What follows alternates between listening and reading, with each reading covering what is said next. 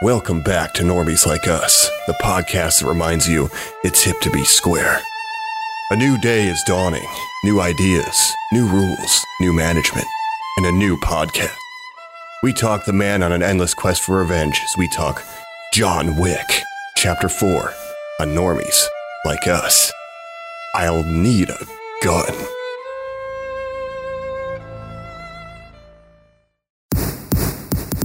You win, the table will honor its word. Win or lose, it's a way out. 42 regular, wasn't it? It's Kevlar front to back. The latest and ballistic chic. I'm going to need a gun.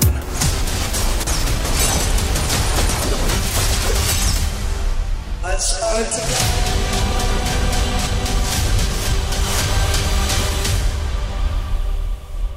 You heard it up top. You better not pout. You better not cry. You better not mess with his dog. That's right. We're talking about the one, the only. It's John Wick, Chapter 4, here on Normies Like Us with your hosts.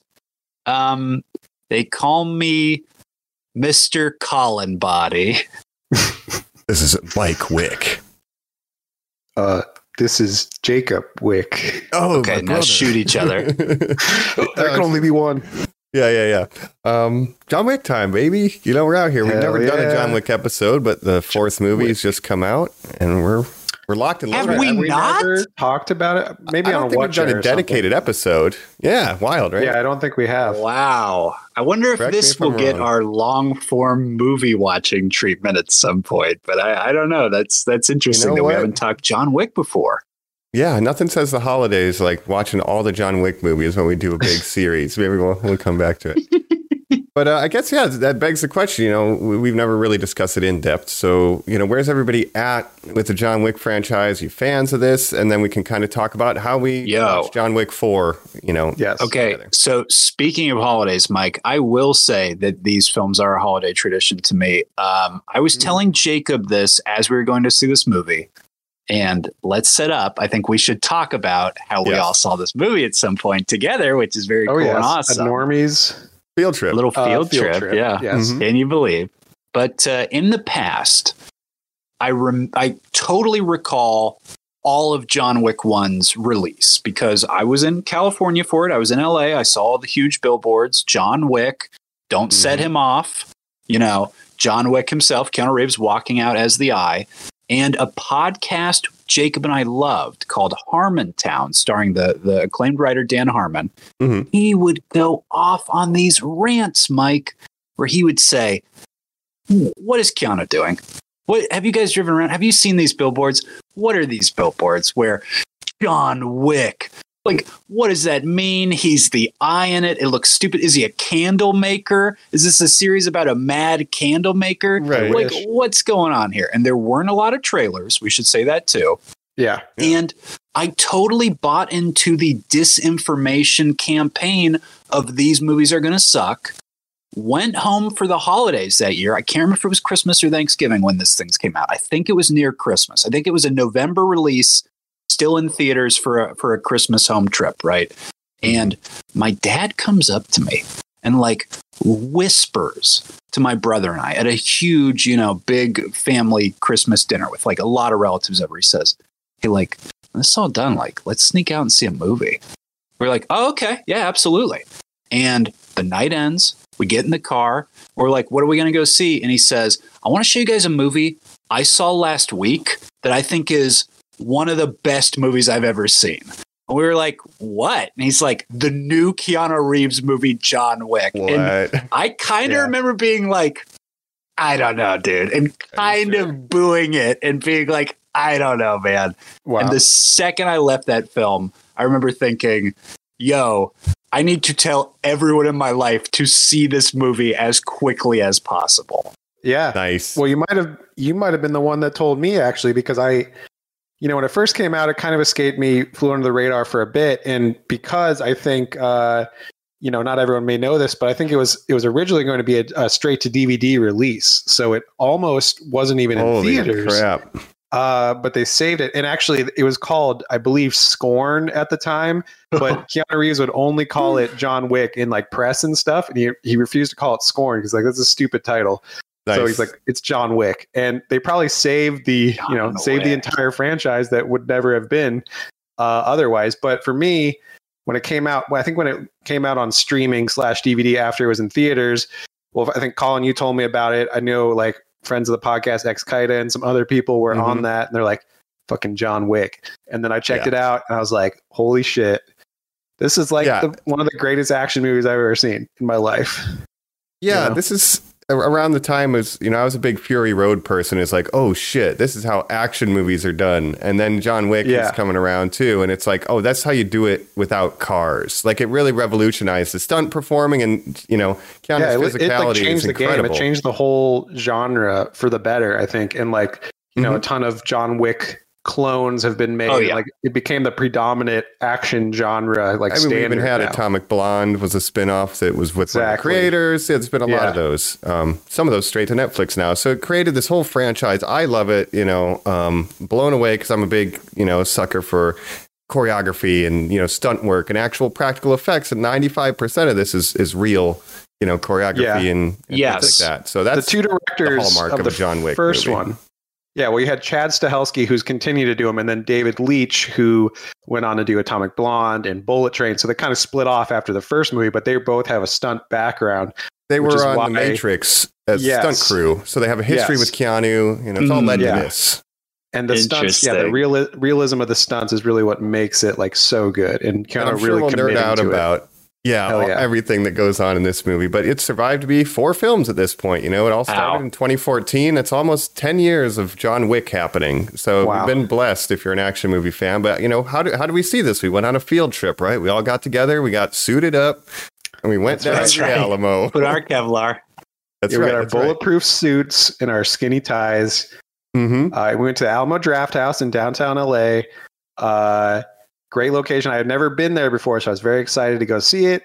Yeah. Saw all the posters, all the memorabilia. They have a bar and everything. Like, really cool place to go. Interestingly, they had all the Stab films on VHS in a display case to call back to our Scream episode, which was, they have little tchotchkes and stuff. Shout out.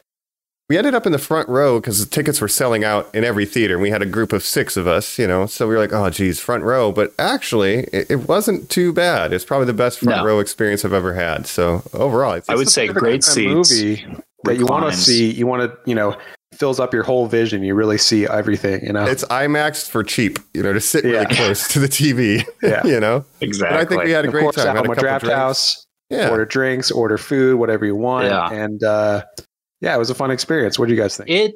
Mike, this is your usual hotspot. You were kind of our guide, our little emissary through this entire first-time experience for me as well.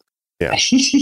I got to say, from down to, again, Jacob said the downtown one we went to, down to literally the architecture was so cool. You're going up all these escalators. You're going through this huge sort of maze of a building. Very confusing parking very confusing garage to get into. Parking garage situation. Yeah. But then on top of that, you're getting these one-of-a-kind Alamo experience things, which you guys mentioned, the drinks, the food, it's all coming to you. But the pre-roll before we saw the movie was a self-taped woman who maybe is an employee for all Alamo, who knows, maybe just this one, who was narrating montages of what the plots of the first 3 John Wick movies were. And it was awesome. Yeah, it was like a whole franchise recap. Yeah. It was had little jokes and zingers. It was good. Yeah, I didn't even need it because I actually did watch the first 3 somewhat recently. Just binged them, and I was just getting ready for this one. So I was very aware of the lore of the universe. Colin, you rewatched them as well leading up to this. Absolutely. I did not because I live them. I'm Mike Wick, So, that's right. But I do want every night when you're driving through Koreatown, you got a bunch of those fighting coins. people on a motorcycle. Yes. Yeah. So we slid the gold coin at the Alamo. They gave us our front row seats. It was great. And I think we had a good time. But I love this franchise. And I think, why don't we just dive right in? We'll start talking the review of John Wick Chapter 4. No subtitle this time.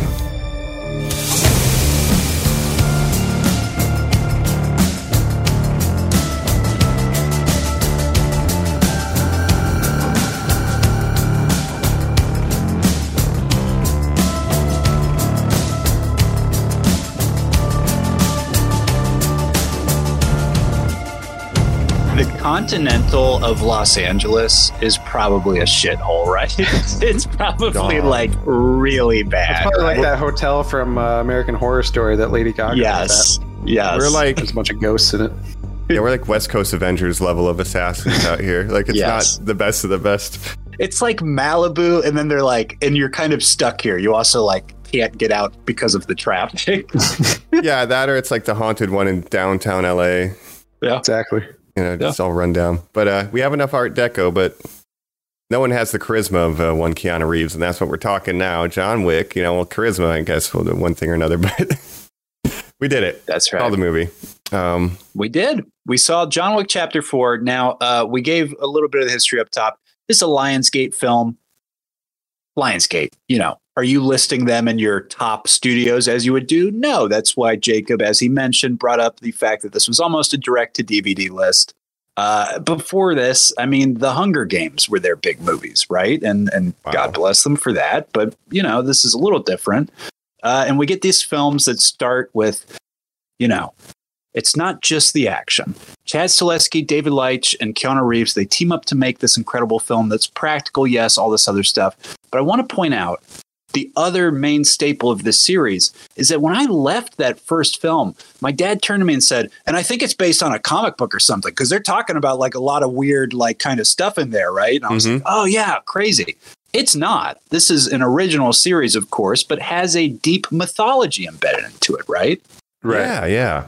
I think the first movie, it starts, you know, to run through briefly, you know, it starts off unassuming. He's, you know, he lost his wife at some point, and he has a dog that was a gift from her as she was passing, so he would have something to hold on to.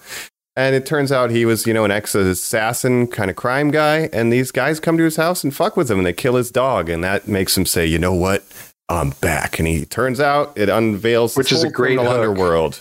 Yeah, and he turns out he's this normal guy. Yeah, they steal his car, they kill his dog. It's the one thing you don't do. It's mess with the man's dog. And all the characters are like, oh, John, you fucked with John Wick. And everyone's freaking out. And throughout the movie, you realize just how capable this guy is. And then we go on to, you know, his other and the world building. Excommunicado. The world building's great. I think with each successive entry, it kind of expands the world building more from 2 to 3, where you see this larger criminal enterprise of the high table and all that. Chad Stahelski, David Leitch had come together to sort of, again, not only just mutually love, like, well, let's do like the best action you've ever seen. They don't make these kind of movies anymore. But let's also embed Greek epic mythology. This isn't necessarily your sort of like Star Wars-esque tale where it's sort of like Japanese inspired or something like that. This is actually sort of more like myth and fable and sort of just like epic inspired. And the person that they said that they originally told all this to, who kind of got it the most, was of course Lance Reddick, who plays the character Charon, and of course Charon, the Greek ferryman who takes you on the river Styx, correct, to Hades. Shout out to Lance Reddick real quick. We love you. R.I.P. Yeah. R.I.P. For sure. Unfortunately, obviously, it's tragedy, and this movie comes out, and it's, you know, the last time we'll likely see him on screen unless, you know, their project. So yeah, that's obviously very sad, but great talent. And a huge loss to this franchise, fulfilling this role as the hotel manager, writer, the concierge. Then you get the real hotel manager, which is Ian McShane's character. And like Jacob's saying, the mythology, the weird stuff in this first one, it really is kind of just limited to, oh, there's a hotel where all the assassins hang out and they have a rule where they won't kill each other. That's kind of interesting to embed in this tale of revenge that's about a guy going up kind of traditionally against a Russian mafia who, like we said, killed his dog. Interesting. Yeah. It's plot is the simple premise. I want revenge. But it's executed like, you know, perfectly. So, you know, and obviously it was a huge hit, started the whole franchise. And I think with each successive one, they kind of try to up themselves, making it bigger and grander and, you know, expanding the cast, adding new people for John Wick to fight and, you know, all kinds of crazy scenarios and everything. Yeah, the power scaling is very good. We get a lot of good, you know, guest appearances from actors. You know, we get Iron Chef, and, you know, like there's a lot of good stuff in the sequels regarding that. And they've just done a great job. I don't think they've had a miss similar to Scream. Like, it's pretty fucking consistent, and that includes this one. I think it's probably the most consistent set of action movies ever. including this one. Yeah. It'll be full spoilers, by the way, for the whole John Wick franchise and specifically 4, because there's some major stuff happening. So from this point forward, if you haven't seen it or if you just don't care, caution. That's right. Anyway. But yeah, I would say from here, number 2, like Jacob's saying, they just build out and build out and build out. It introduces this whole story where it's like, what is the high table? Who are the people in charge of this world of assassins? Could every person you walk past probably be an assassin? Yes, this film tells you. Yeah. At least like 1 in every 5 people in the world is working in some capacity for this assassins organization. Yes. Yeah. Are you unhoused? You're probably an assassin. Are you some sort of just a normal doctor? You're probably an assassin. In like a tailor shop, probably an assassin. Do you accept these weird coins? Yeah. Assassin. But so the second one, what's the key event? That's essentially he breaks the rule of the Continental, right? Is that the second one? Well, there's the second one is the Italian guy. He has the marker with John Wick. He's like, I want to kill my sister and take over her spot on the high table. John Wick's trying to get out, but he's like, basically there's these things called markers in this world where if you agree to do it, you're like honor bound to complete a task for this person or whatever, a favor. So he, by doing this contract, he has to work for this guy. That ends up getting in a whole thing, and he, has to kill a bunch of people. Yes, we set up the huge myth that was John Wick in the first film. He is, of course, the Baba Yaga. He is the thing that comes out and like eats your children at night or whatever. The boogeyman. Yes, thank you. Correct. The Babadook. And he's constantly saying, I wish he was the Babadook, Mike. I wish he was LGBTQ icon, the Babadook. Yes. We know Jenna Ortega likes the Babadook better. That's right. According to Scream films. We're talking about 2 really good franchises, like you keep saying. We really we learned what he had to do to give up his reputation in that first film as the Babadook was an undoable task, which is we never see or really understand throughout the franchise, but he basically killed every person he needed to kill. And people are constantly like, how many people was it? And he's like, it was so many people. Right. Now, he was released from that. Like Jacob's saying, this Italian gentleman, the second one, who is a part of this quote unquote high table, is the man who released him. And we're learning the difference now in this world of being released from the high table and then what John Wick is by the end of the film, which is, of course, miscomunicado, excommunicado, which is not released, but you were, of course, like branded, turned away. Can't use the services of the hotel. You're part of this organization. It's not like we're just acting like you don't exist, but you are being actively hunted. And now John Wick must pay for his crimes. This sets up the third part, not a chapter, of course, a parabellum, if you will. Yeah, the chapter 3 parabellum. So the end of 2, $18 million. Everyone who's an assassin in the city, because it's everyone, they all get the text message, and that's your cliffhanger. Now he's on the run for 3. Right. There's a bounty on his head. Yep. Everyone in New York City is trying to kill him. Everyone in the world. And he's running around New York. People are chasing him. Halle Berry, dogfight, it's all that. Yeah. He's trying to reach the high table, meet this guy in the desert. Things become very international. Yes. He believes there is a person who sits above the table. To me, we're going to rank them at the end, but you get the franchise highs out of the fact that literally the conception of this film is a Walter Hill Warriors-esque event of, it's not a gang trying to escape a city. It is one man versus the world. And can he fight them off every second of every day?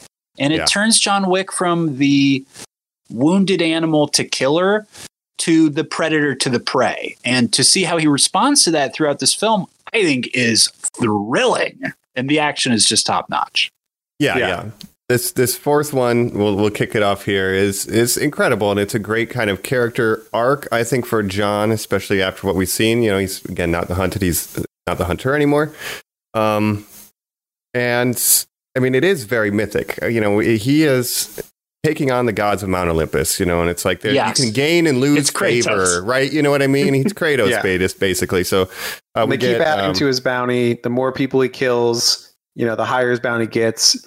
So more and more deadly killers are trying to come after him. The gods. Yeah. So the high tables had enough, and they're like, we're going to send this guy, Bill Skarsgård, the Marquis of something, this French guy, the Marquis, and his job is to kill John Wick, of course. That's all these movies are about. After the first one, we got to kill John Wick. And then we also get Donnie Yen, who's hired by the Marquis. He's a friend of John Wick from back in the assassin days. He's a very capable killer. He named Kane, he gets hired to go kill John Wick, and he doesn't want to do it, but there's weird obligations because they have leverage on his daughter. So Donnie Yen reluctantly has to hunt John Wick. Yeah. He was out of the game, but had to be brought back in because of commitments he made to people in the organization to protect his daughter. It's implied that he obviously paid with his eyeballs. Yes, Mike. I was talking to Jacob about that on the drive home. He's blind in this. Yeah. Now, would you rather do John's task or Kane's task? Well, John's task was just he had to harming others. Kane's is it's like he's sacrificing himself for his daughter, where John's sacrificing everyone else for himself, which might be a theme that comes into this. So I think Kane was more selfless, but he tried to. That was his price. So he's blind now. He's one with the Force. The Force is one with him. Blind badass Donnie Yen. Don't pigeonhole him though. But so he's in this. He loves playing blind people. Character.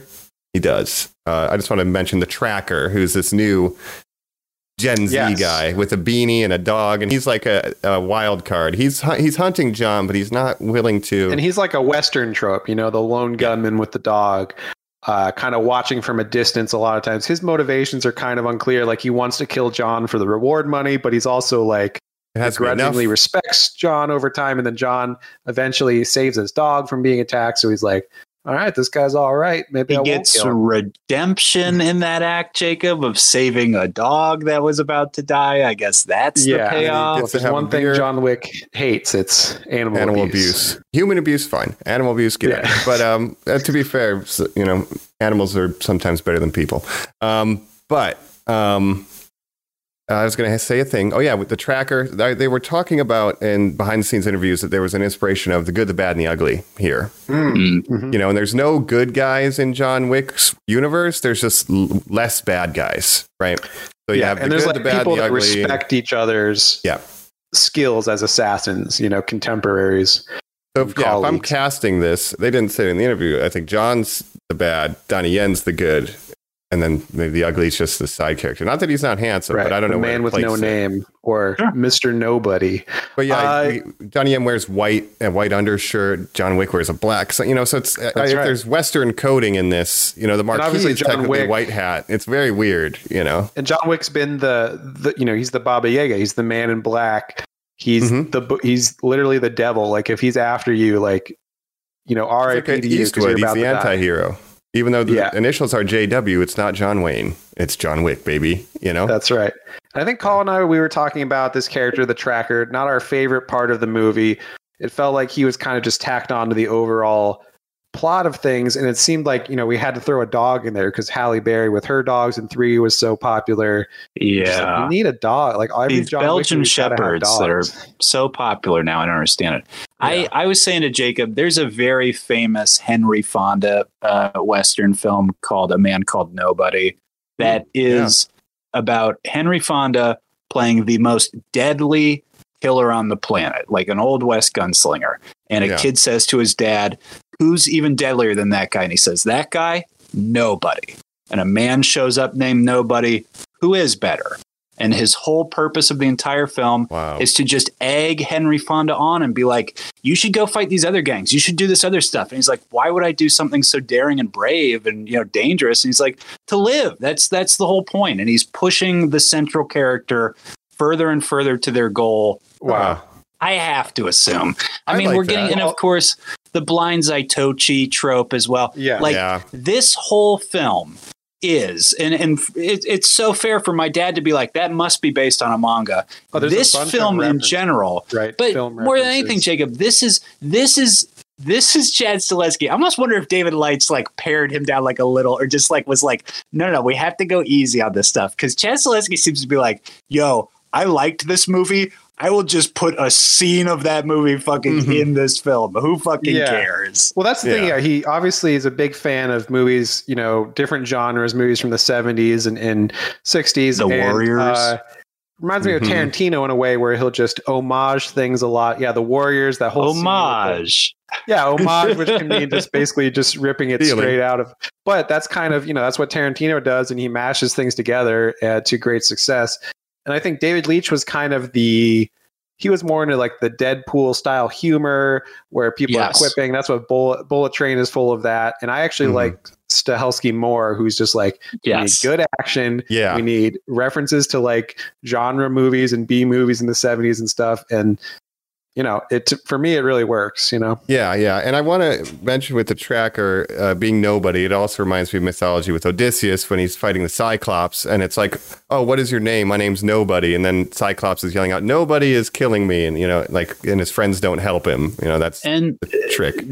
Mike, the Odyssey is a tale about a man trying to return to his wife. Like you literally just feel like Chad Stahelski being like, well, this is a Homer-like epic. And you're like, yeah, this movie is about the gun shooting is when a he's returning home. Movie has aspirations of being something more than it is, and even if it doesn't always fulfill it, it's like it's got it's going for it. And it's dripping with style. Everything has meaning. Like, even if it's just like, here's a gold coin, we're not going to explain it. Figure it out. Like, they throw stuff like that. Here's a cauldron that you burn your arm on. It's a thing. Don't worry about it. It's just a thing. Cool. Then we're putting it in the movie. Yeah. And then that adds the depth because it does feel like a comic book. Burn your arm on. Yeah. Yes, of course. It is comic books. I want to say, though, because as we approach the plot here, I feel there's 3 acts to this, and that's an easy way to look at it. We have the Osaka, we have Germany, and we have Paris. I think that's our... sure. Yeah. And then just the intro is he's in the desert, Lawrence of Arabia, and he kills the High Table, the Elder.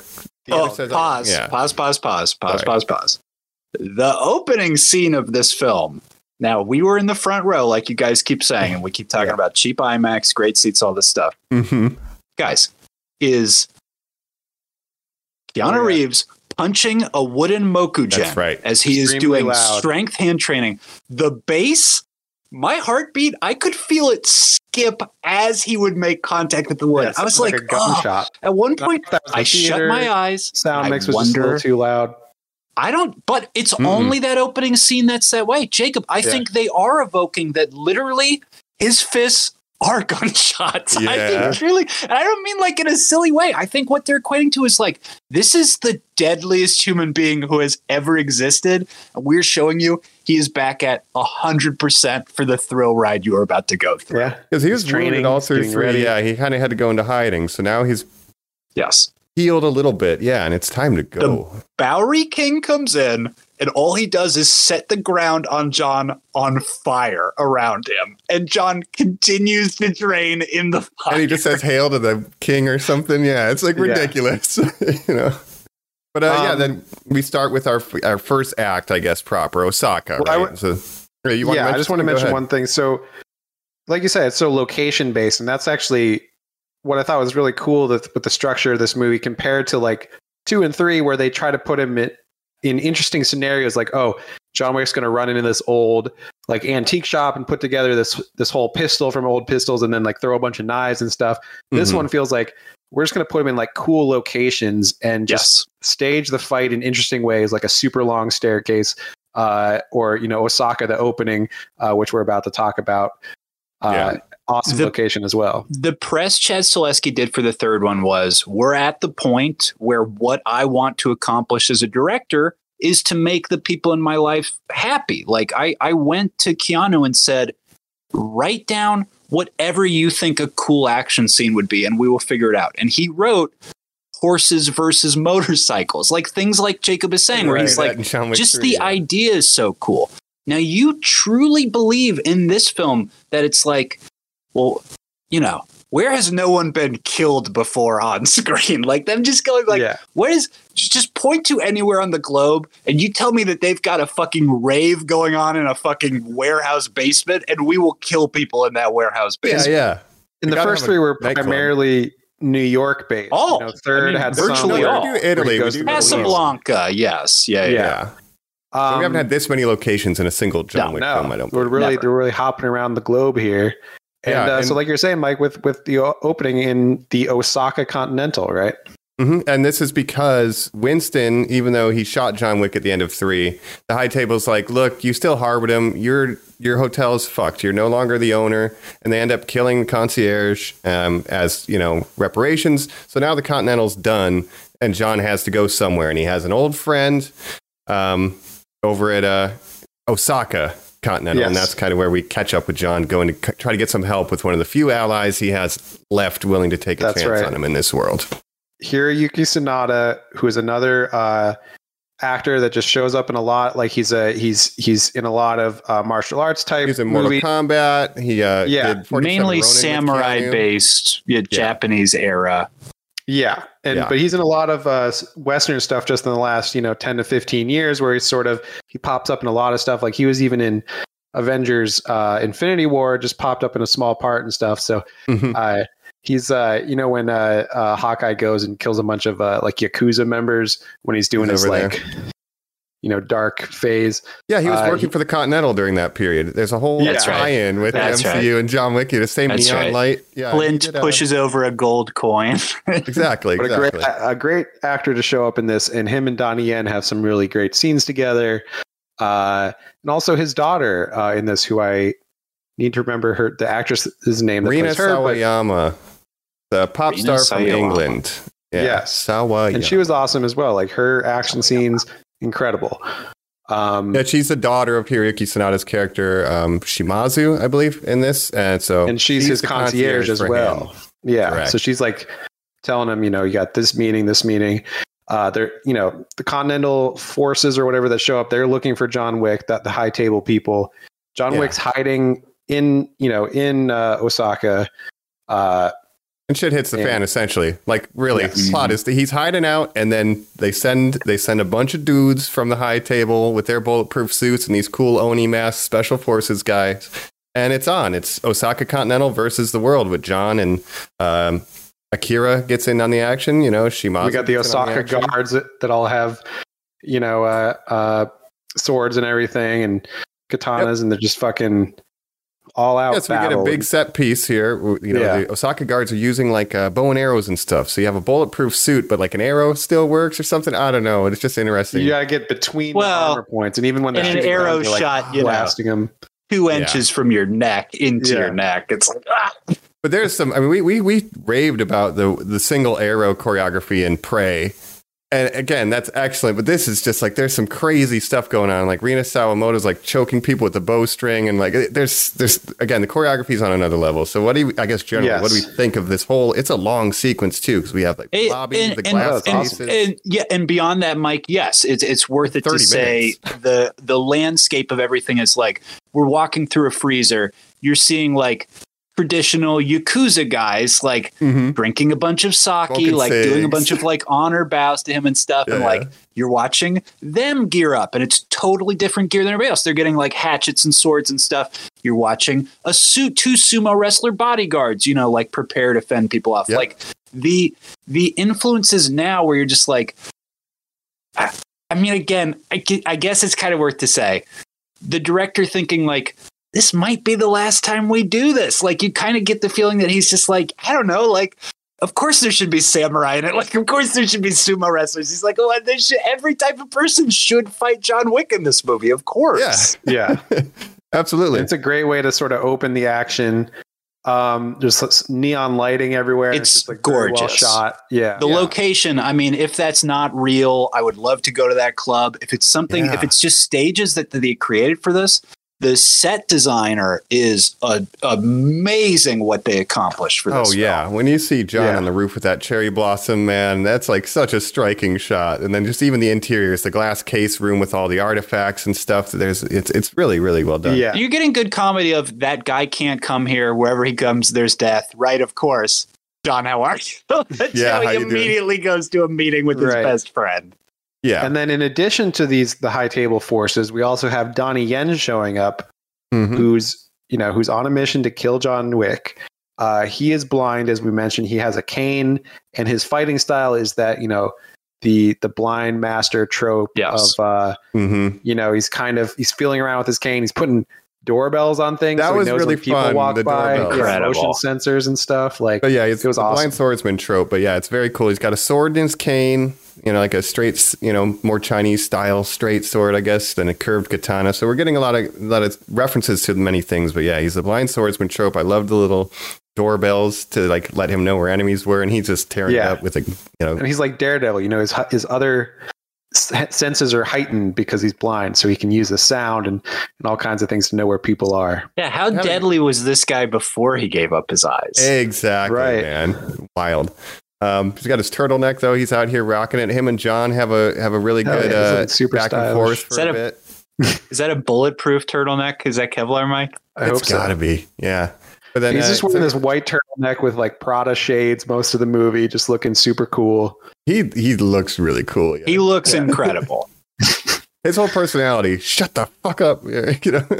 I was saying to Jacob in our car ride home, which I'll keep referencing because I would not shut up apparently this whole car ride. But now, Mike, when we're introduced to Donnie Yen and he's listening to his daughter play on the violin, he has this shaggy hair. He's kind of dirty. He's just kind of, like we said, he's retired. He's kind of laid back. He's whatever. He gets this cleaned up transformation when he goes to killer mode where he looks so good. I was remarking to Jacob, every photo we see of the Baba Yaga in this quote unquote John Wick, like when you're watching the lady track him later and his movement and stuff, and they're using sort of this headshot of him to sort of, triangulate his location and sort of keep the audience abreast. To me, that must be the last photo people have of the Baba Yaga before he retired. The long hair that we know Keanu famous for this franchise in particular, that is the unkept, gross John Wick. And he just never cleaned himself up because, like, if the daughter was dead, Donnie Yen wouldn't get the haircut. But the fact that John Wick's wife's gone, he does not care. And like we keep saying, this whole movie is literally, I have something to live for. You have nothing to live for. There's a difference in how we're approaching this world now because of that worldview. Yeah. The and I always thought that. Well, just to quote Donnie Yen on underlining Colin's point, a good death can only happen after a good life. That's kind of the theming, right? But go ahead. No, yeah, that's kind of been his whole arc through these 4 movies is that his wife was his reason to live, and after she died, he got this puppy that was like, kind of, something to live for, I guess, or to protect. A representation of her love. And then when that puppy was killed, it just broke him. And he's like, the only thing I had to live for now is to get revenge. So once he finishes his revenge, I always thought that it probably would end with, spoiler alert, maybe foreshadowing him dying. Like I always thought that was the natural conclusion to his arc, is that once he's accomplished what he wanted to accomplish, he would just die basically because he has nothing else to live for. And seeing where he's come in this journey really is, and this is a point that this is perfect, Jacob, actually leading up to the end of the Osaka segment. We can always go back and touch on stuff, but the finale of that is John is always bringing in people, and it's always bad for them. Yes, anyone he touches basically is at risk of basically dying. Yeah, he's kind of cursed in that way. Yes. Yep. So that happens here. And Akira, Shimazu's daughter, isn't happy that John Wick's there. She's like, I fucking knew it, right? And she even tells her dad, and he's like, no, I'm going to be loyal to my guy.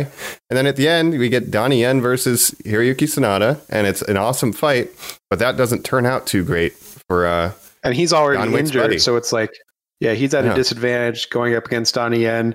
It's a good fight, but ultimately Donnie Yen's just too powerful for him.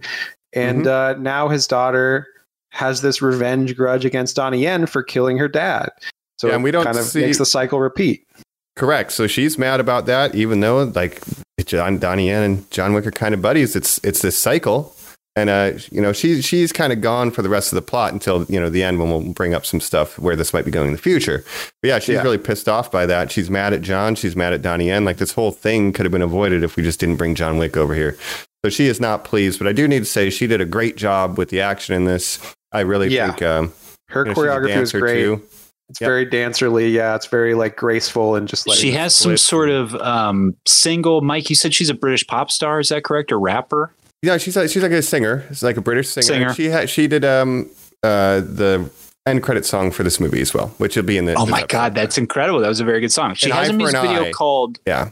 Gotcha. She has a music video, I believe, called X that Chad Stileski said he saw, and there is combat in it dance while performing. And she said, those are the three things this character needs to be able to pull that off. That's incredible. So like we said, she's making her debut in this. I thought she was great. Crushes it. And even her scenes with Hiroyuki Sanada when they're just talking, like she's delivering her lines really well and just like, yeah, I liked it. And there's good writing too, like him saying like, why do I have penciled in like a dinner with my daughter? And we don't know their relationship yet. Yeah, she's sort of implying being like, because your daughter misses you and wants to spend time with you. He's like, okay. Yeah. Yeah. No, that stuff is sweet. And even though it's kind of just in the beginning act, like, again, it hints at this larger world of this Osaka side. Like, there's so much cool stuff. And she's a great character. And we'll get to the end credit stuff. But maybe the song An Eye for an Eye is more literal than we'd realize. But I hope we see more of her character. We'll see where this goes. But that's, Osaka. John's on the run again, and he got his buddy killed again. Yeah. Good. So he has to leave. Time to go. Leaves Japan, goes up and meets with. Is this when he meets with Ian McShane and stuff, and the Bowery King, Lawrence Fishburne, and they're going to Germany now. We should say we introduced the Marquis, but his sort of side of the story is at this point, he has destroyed our beloved Continental, which itself has become excommunicado, as brought on by Clancy Brown's Harbinger character. Yes. The Marquis is using the resources of the High Table to corner and trap John Wick. He has nothing that he can't use at his disposal. It's just endless, right? The Marquis. He's off the leash. Yeah. He's off the leash. He's punished our beloved manager, Ian McShane's character, by taking away Sharon, the concierge. He has killed Lance Reddick in the opening act, devastating everyone alive right now because it is so absolutely tragic. Jesus Christ. Yeah. Yes. Wild situation that we get. And he is a death scene is his last scene on this movie. And just to say about Lance Reddick, he was such a incredible actor. Everything he was in, he just really elevated, even if it was a small part or anything. Like he was just had such a presence that I just loved him anytime he was in anything. So even in Netflix's Resident Evil, he's the best thing in it. 100%. 100%. And Jacob, we used to weekly watch together American Horror Story. I didn't know this. One of the last seasons you and I watched together, the Witches one, the one with the girl school of magical witches. Sure. He plays the Voodoo King Papa Legba for 30 seconds in a scene with Angela Bassett. I didn't know it was him. That has stuck with me since I watched it. That character is so good. So to find that out when he passed, I'm just like, oh, like you said, everything this guy touched. It's insane.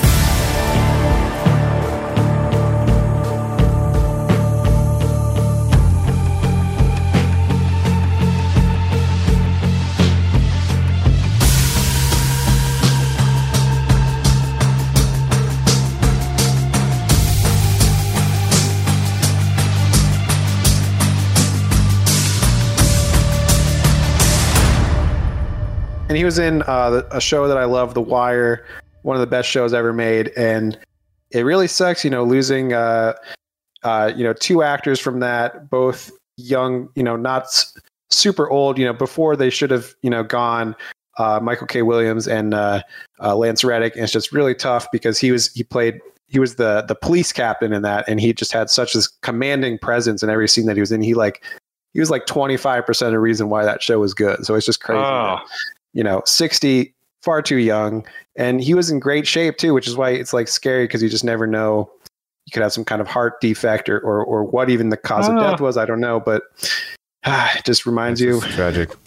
Now, life is finite. But anyway, in revenge to this incredible loss of Sharon, Winston, our manager, Ian McShane's character, is just so devastated and so just aghast of everything going on that he concocts the plan with John of a duel.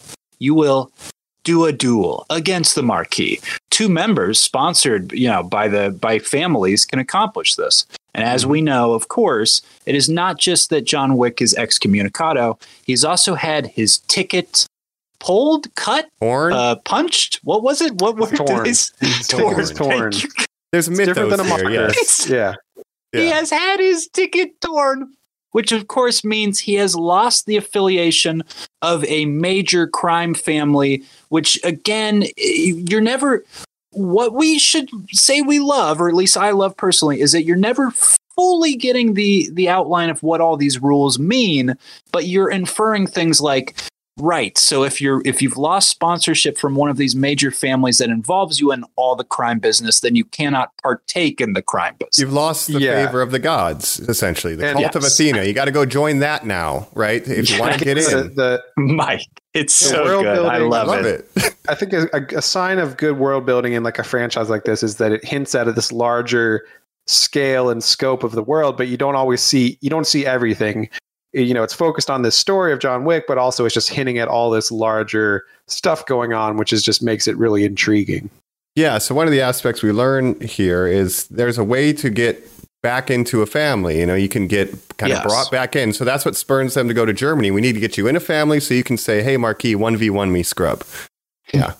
In Chapter 3, Parabellum, John Wick is revealed to actually be Giordani Jovanovic. Yes. I believe is his real name. He is Belarusian. He's born in Belarus or whatever and raised by the Ruska Roma. The Ruska Roma, and that is a real major collective, predominantly of the largest collection of Romani people, I believe, in Europe. So if I'm saying any of this wrong, since it is sort of a real group, fully apologize. I want everyone to know we're talking about the fictional Ruska Roma in the John Wick universe. Angelica Houston in the third movie playing sort of the matriarch of his family. She's the one who tears his ticket. She's training these ballerinas. That's a spin-off we're getting with Ana de Armas. That's right. Exactly. And tearing the ticket in this instance is what bought him the freedom to travel to Casablanca and to go to this other Continental to get the help of Halle Berry, who had a marker on. Watch that movie, blah, blah, blah.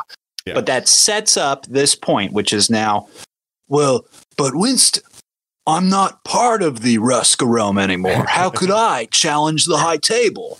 Yes. And Winston incites him to go to Germany and go to the head of the Ruska Roma, where they are all, go home, Jonathan. Go home to your family. Let's get home, Jonathan. And to return, that was pretty good. To return to his people to somehow earn a place back, a replacement ticket, I guess, which would allow him to duel the Marquis. Mm-hmm. Yes. And so what he has to do is basically finds out that the head of this tribe was recently killed by Scott Adkins, of course, this German guy that we're gonna meet. What was his name? Killa. He was killed by Killa, and now Killa she took over. Yeah. Yes, and this is his sort of adopted sister, and I don't know this actress's name. Please enlighten us, Jake. Natalia this lady Tena. rocked. She was in Game of Thrones. She played the wildling lady that hangs out with Bran. It's not Harry Potter too, isn't she? She was in Harry Potter. She was Tonks in Harry Potter as well. A huge character. Yeah. People love Tonks. We love this actor. She's great. And what a performance where she comes in and you're immediately like, oh yeah, that is John Wick's sister. Like she's like the energy is like they all are, the Russian accent and everything. And like you said, and she's got this great scene where John Wick's in this noose and they're like torturing him with this noose, basically. They're reverse hanging him. They're pulling him up. He is seated and he's getting strangled up. It is fascinating. Yeah, but essentially this is a video game now, and they're like, okay, you got to do one quest for us and we'll let you in. So that's why he has to go and meet Scott Adkins, Killa, and that's where we get our next kind of big action scene. Yeah, he's playing this crazy German character, fat suit, gold teeth, crazy like white suit, like this degenerate gambler kind of guy. And we got our next big action set piece set in this Berlin nightclub that is insane looking, right? I want to pause you guys for 1 second to talk about Scott Adkins. Are either of you guys familiar with his work? Only vaguely. A little bit, yeah. Enlighten me. Yeah. I'm a big action movie fan, and for a long time, people always say things like, why isn't there a new Jean-Claude Van Damme or Arnold or Sly or Dolph or, these lower tier action stars? And the truth is, the model has changed so much that there's not necessarily these direct to DVD action stars anymore, but there are direct to streamers. And there is the red box action hero that is Scott Adkins. I mean, he is like a Jean-Claude. He is an incredible martial arts performer who primarily is known for his franchise Undisputed, which is like an MMA in prison movie. Like he fights Quentin Rampage Jackson in one of them. They're not great, but he also takes over the Universal Soldier franchise from Jean-Claude, and who's in with him as well in those films, and I think those are great. Yeah. Nice. Well, I did see some press with Keanu Reeves where they asked him like, "Oh, what was it like to work with these like two great MMA masters like Hiroyuki Sanada and Donnie Yen?" He's like, "I have to correct you. It's 3. You're forgetting about Scott Adkins, who's also like this MMA, legend." So. Yeah, it's pretty high praise from Keanu. Great. For years, people would just do these fan casts of, well, if Batman's the greatest martial arts in DC, Scott Adkins should play Batman. And it's fun for fans to say, but the reality is, he is one of these made-for-TV movie stars. Like, he never really was going to be a big box office draw or do these things. Right. Now, when he finally got cast in a comic book movie, he played like henchman number 3 in the first Doctor Strange film, where he plays. Do you guys remember the fight where he astro projects out of his body and has to fight one of the other followers? That's Scott Adkins. People were like, Marvel's wasting him. He needs to. I'm not kidding about what I'm about to say. He needs to come back and be the Black Panther. People would be like, the Black Panther, he's a white guy. And they'd be like, well, he should be the guy in the suit playing the book because he should be a martial arts. And you just be like, sure. Look, I understand what you people want. It's never going to work. And I truly thought that forever. And now here we are in a huge blockbuster where he doesn't kind of get to look like himself, but he does get to do Scott Adkins stuff. Yeah. That's what's hilarious is like, we're going to put him in this movie, but he's going to have this crazy like makeup and fat suit, and it reminded me a lot of Colin Farrell, the Penguin in Batman. Colin Farrell, Penguin energy. Yeah, we just need to have someone come in and wear like a crazy fat suit in every action movie, I guess. Again, it's a comic book now, and we get it. We do get a cool scene at the card table. We get that's classic Western, right? We get a game of cards, 100%. Right? With all our heroes together, Mike. Absolutely. Good, bad, and the ugly. Yeah, we have John Wick. We have Kane and the Tracker all there. Dog's there, and they're doing the card thing. Obviously, it doesn't go the way they want, and then a big fight breaks out. Big fight. And the big surprise is Scott Adkins is surprisingly limber for a man of his stature. Yeah. And he's fighting. And it's hilarious how... people are just dancing. It's like a crazy race. It's another people dance club like murder crazy. Party, yeah. While people are just getting murdered around them. And they're just like, we don't care. Hey, man, clubbing dancing. In Germany is different. They're built different. Yeah. But again, another crazy location. Lots of like water features and stuff. And like different ways they use the environment. They like, get thrown through glass and off, ledges and whatnot. Yep. And filmed really cool choreography. The water and silhouette. Yeah. Great. Another great action scene. We find out that Killa was tipped off by the Rescaroma that John Wick was coming. Your family sold you out because they want favor from me. And you're like, oh, okay, wow. Yeah. And John does what he does. He kills Killa. Nothing stops him. You can tell people that he's coming. No. It doesn't matter. No. He's the Baba Yaga. He's the Baba Yaga. He takes this trophy of these golden teeth we've been seeing so prominently because, of course, the Rescaroma said, bring back proof of his death. And when he returns, he gets his ticket reinstated.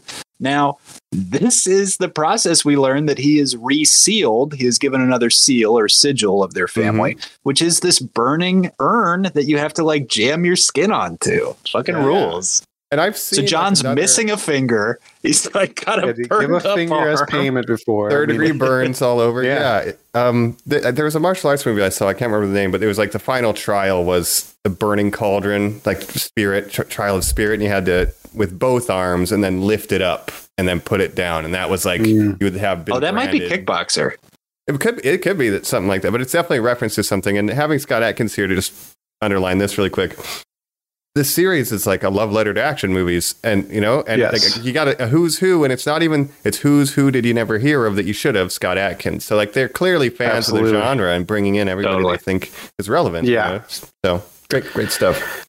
So he gets his ticket reinstated, goes to Paris to meet with the Marquis, and he's like, I want to kill you. Marquis wants to kill him, obviously. They set out the they Yu-Gi-Oh agreed to a duel. I don't know if you know this. Too. I want to kill you. Yes. Yeah.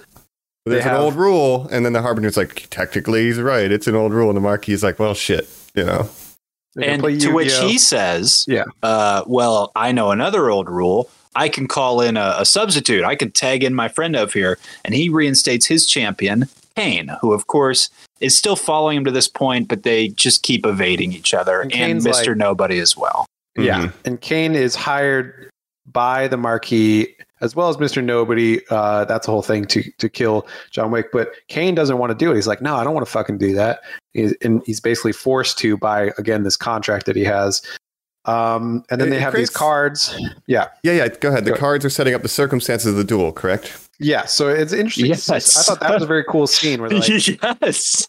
You know, what time do you want to fight? And each contestant says what they prefer, and then they turn over cards, and whoever has the highest number wins that. And then they say like, oh, what method of fighting, like swords, pistols, and that kind of thing. But Jacob, it's not like that, because the only thing that's missing from these movies is I love to hear the other options. I love when they do say, like, is it going to be swords, pistols, tridents, hand grenades? And you're sort of like, whoa, what if he'd picked hand grenades? But no, instead it's just sort of, what do you think? And it's just these very shrewd, curt answers from both of them. Yes, pencils would have been incredible. That would be great if it was on the list. Yeah, just throws it.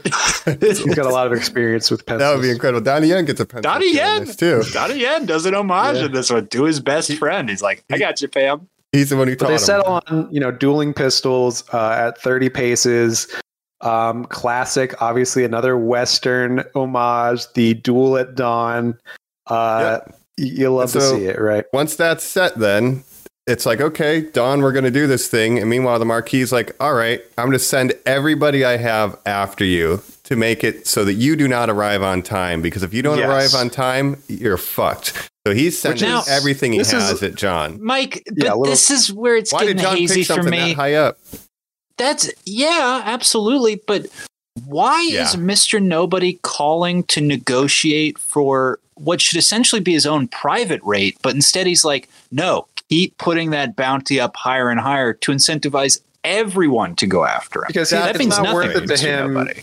At the level it's at, it's like 18 million. He's like, I want it to be higher so I get more money when I kill him. So he's trying to get the price raised. But just you say, give everybody 40 million. Hire me. The Marquis is bound by the rules of the high table to be like, you have to pay, you get the bounty. That's an answer. The table set that, I appreciate that answer, Jake. That's a perfectly plausible answer. Since he's part of the whole system. He's still under them. He's above the table, or he's under the table. He's their proxy. But so the whole city's after John, and this is where we get some of the most exciting action sequences I've ever seen. There's like maybe three key ones, but this is also a reference to the Warriors. We get little assassin radio. Hey, assassins, we got some John Wickington to go get, And he's in this location. He's at the Arc de Triomphe, and no one has killed him yet. Boppers know that if you're a snooty French guy. Some shit like that.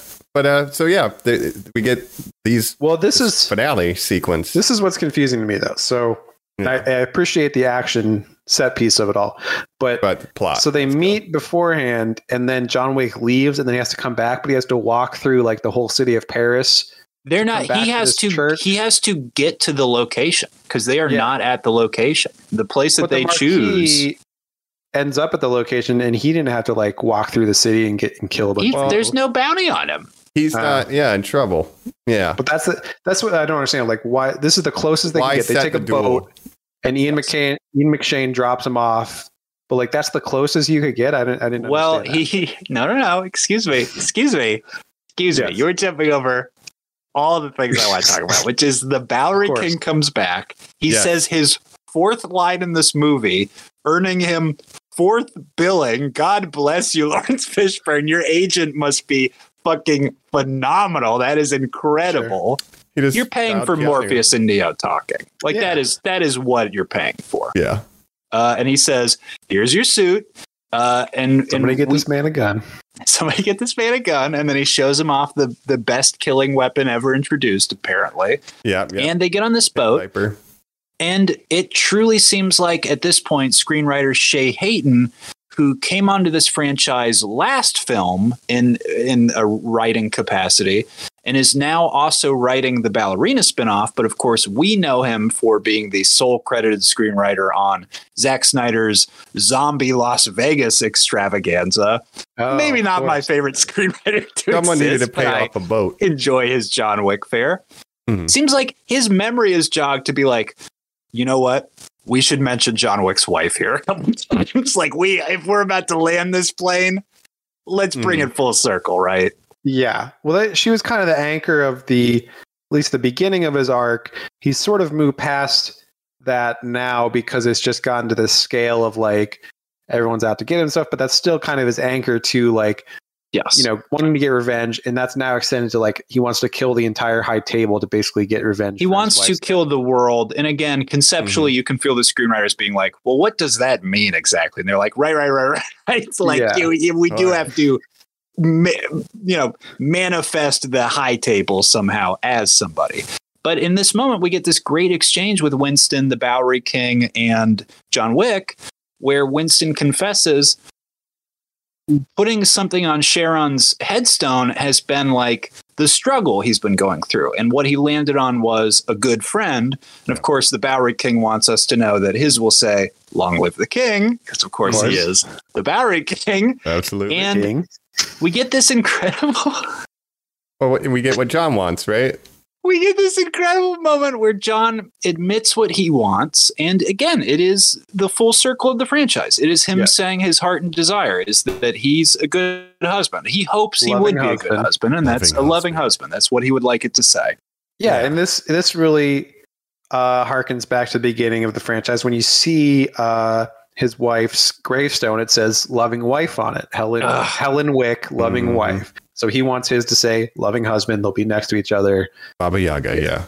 No, and then we hear the Bowery King, a man needs to look his best, whether he's getting married or buried, and it's like, okay, what's going to happen? Right. I'm so glad you reminded me of that, Mike, because that is truly one of the best lines ever. And just for that, Lawrence Fishburne, he earned that billing just and he for essentially goes from a black suit with a black shirt to a black suit with a white shirt with a black tie. Correct. To Mike's cowboy motif. It is, we're losing the turtleneck on Kang, and he is also going to the full traditional route. And it is these two white knights who have to face each other despite don't want to kill each other. Yeah. Despite the conflict ahead of them. They're not fighting over a princess or a queen or anything. They're two men who are fighting with honor against a cause that they don't believe in, unfortunately. Yes, because of bad circumstances. And it's beautiful. And we see in the opening of the film, John's in the all black suit chasing people in all white. So like it's already indicating, hey, maybe he's gone too far with this whole revenge thing, and I think it's a conscious choice, like you said, Jacob, that he finally, like Luke Skywalker, that little triangle of white in Return of the Jedi, the white absolutely. shirt. And again, you feel that you almost get John Wick saying Java, like as he's like Jen Selesky's like, yeah, fucking put it in. Who gives a shit? Yeah, I love it. I love the symbolism. Yes. Again, like huge Western motifs and everything. So I love it. But he's got to travel across all of Paris. He's got to go through the Arc de Triomphe. He's got to go through all these iconic locations in Paris, eventually culminating in a giant staircase that seemingly goes on forever that he's got to climb up, get thrown down, climb up again, fight a bunch of people. And like you said, some of the best, and we didn't even mention the best sequence, the overhead extended one-take shot, right? Climax, yeah. I mean, we get the cars, we get John Wick drifting while shooting a gun with no doors. Incredible. Right. And I saw him behind the scenes doing that for real. Like he was literally doing that. Keanu, famously a huge car and motorcycle enthusiast, loves driving and stuff. He gets to do both in this, a motorcycle and a car. I wondered if this was his brand, the two motorcycles we see. But let's stay on this. I'll let you guys finish your action rant on this stuff, but just real quick on the Keanu behind the scenes front. Now, very famously, a clip shared on news media of the first look at John Wick Chapter 4 was, can you believe what a good person Keanu Reeves is? Here's footage bystanders took of him carrying film equipment stuff up this strange location. They keep walking up these stairs, and it seems like they're just going up and down. And when I think about now that like we all saw that and what it culminates to in the movie, I'm like, that is so incredible. It's so fun. What a nice guy. I saw that on Twitter, like after I saw the movie and people were talking about it. And some people are like, oh, people shouldn't just thank him. Like, that's like the bare minimum. And then it's like, no, it's really not. Like, most if actors you've do been not on a do film that. set, no. It's legally, a lot of them can't because of it's kind of against union rules. You have to be this sort of certain level to touch gear to help. Not my department. It's something you hear a lot. Yes, but being number one on the call sheet helps to be able to say I have influence and power. And a lot of people just usually do that as, didn't you see the In-N-Out truck I ordered for you guys? Good night when I'm rapping 6 hours before you that shit up that huge hill with all the stairs. Like if I was a crew on that film, I'd be so like happy. I'd be like, I would be talking about it for the rest of my life. What a nice guy he is. So my French is bad, but this is the Sacré-Cœur, and it's 220 steps. I just had to look it up. I don't know something. Damn. So not only the scene is crazy, but carrying gear up, we've done multiple nights. Yeah. You filmed that over multiple nights, multiple takes, guys. Yeah. Mm-hmm. Yeah, so credit to him, nice guy. And he also got everybody like gifts every crew member gifts after this was done. So like, what a great guy. Nice guy. Keanu. Great guy. We love you. But then playing the most unstoppable badass. Like, thank God he is a nice guy in real life, because if he wanted to, he could actually assassinate all of us. Like, he is that 100%. Good at these. That's how much he trains to go with like all stunt work. Like, he's incredibly good at martial arts. Probably the best at reloading guns in the world, probably. Like, no one can reload a gun like him, right? I would even say he could also do stunt driving. He could do sword stuff from 47 Ronin. Like, his whole career is built up to this. Horse. He can use nunchucks. We didn't even say the nunchucks. Nunchucks. The best nunchucks. Right. I read online that he did like 95% of his own stunts on this one. The one thing he didn't 57? Do... Yeah, he's getting old. He's like Tom Cruise. He loves to do his own stunts. But he is getting older. The one thing he didn't do is the big scene where he falls down all the steps forever, which is a hilarious scene, of course. Yeah. Incredible. Our audience got nervous about it. People were upset. Yeah. Let's take this time and break down our action set pieces. Yeah. Well, like you said, we start with the cars. Drift King, people getting hit by cars, all kinds of crazy shit going on. Yeah, it's wild.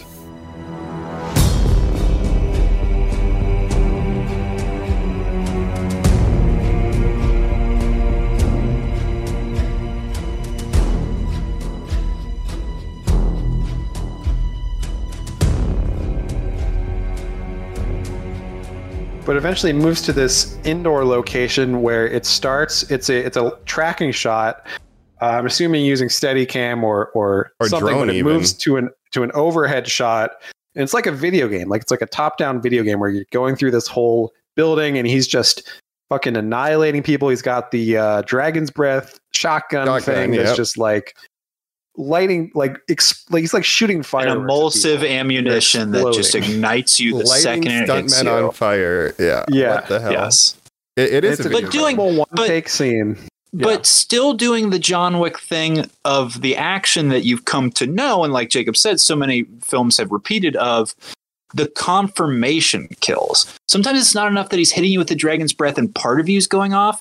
He'll still get that headshot. He'll still finish you when you're on the ground. The precision, the tactical, it just feels, everything feels so direct and purposeful. And when you have this top-down view, like, this is probably like one of the standout action scenes I've ever seen. Like, you can really tell the geography of who's approaching him and what angles are threats, and to see him respond and tactically like position himself in a big one take, it's incredible. To be clever enough to shoot through walls. Yeah, they built this whole set for this, obviously, and he's doing destruction to the set, like, while he's because that gun is fucking just destroying walls and stuff. And to think they did this one take, like, that would have been so hard to shoot. Like, I wonder how many takes it took to get the right one. I can't. I had written in my notes that I initially said, you know what? I think the stairs fight is our answer to Old Boy's hallway. But you know what? This is probably even more impressive in some ways. Just this from a technical standpoint, it's super impressive. Just to plan all that out, choreography. It's a oneer. Fire effects, destruction of the set. it's like to get everything just right, like it would have been so hard to shoot. If it's a programmed crane, if it's a drone, I would love to know. It just seems like whoever created it was like, and I'll take my paycheck now. This is the thing I contributed to film history. Thank you very much. Get Chad some bigger directing gigs. Do you see what he's doing, right? That scene is absolutely incredible. Absolutely incredible. Yeah. And it just keeps ramping up. You thought cars were crazy, then this wonder, and then we get the stairs.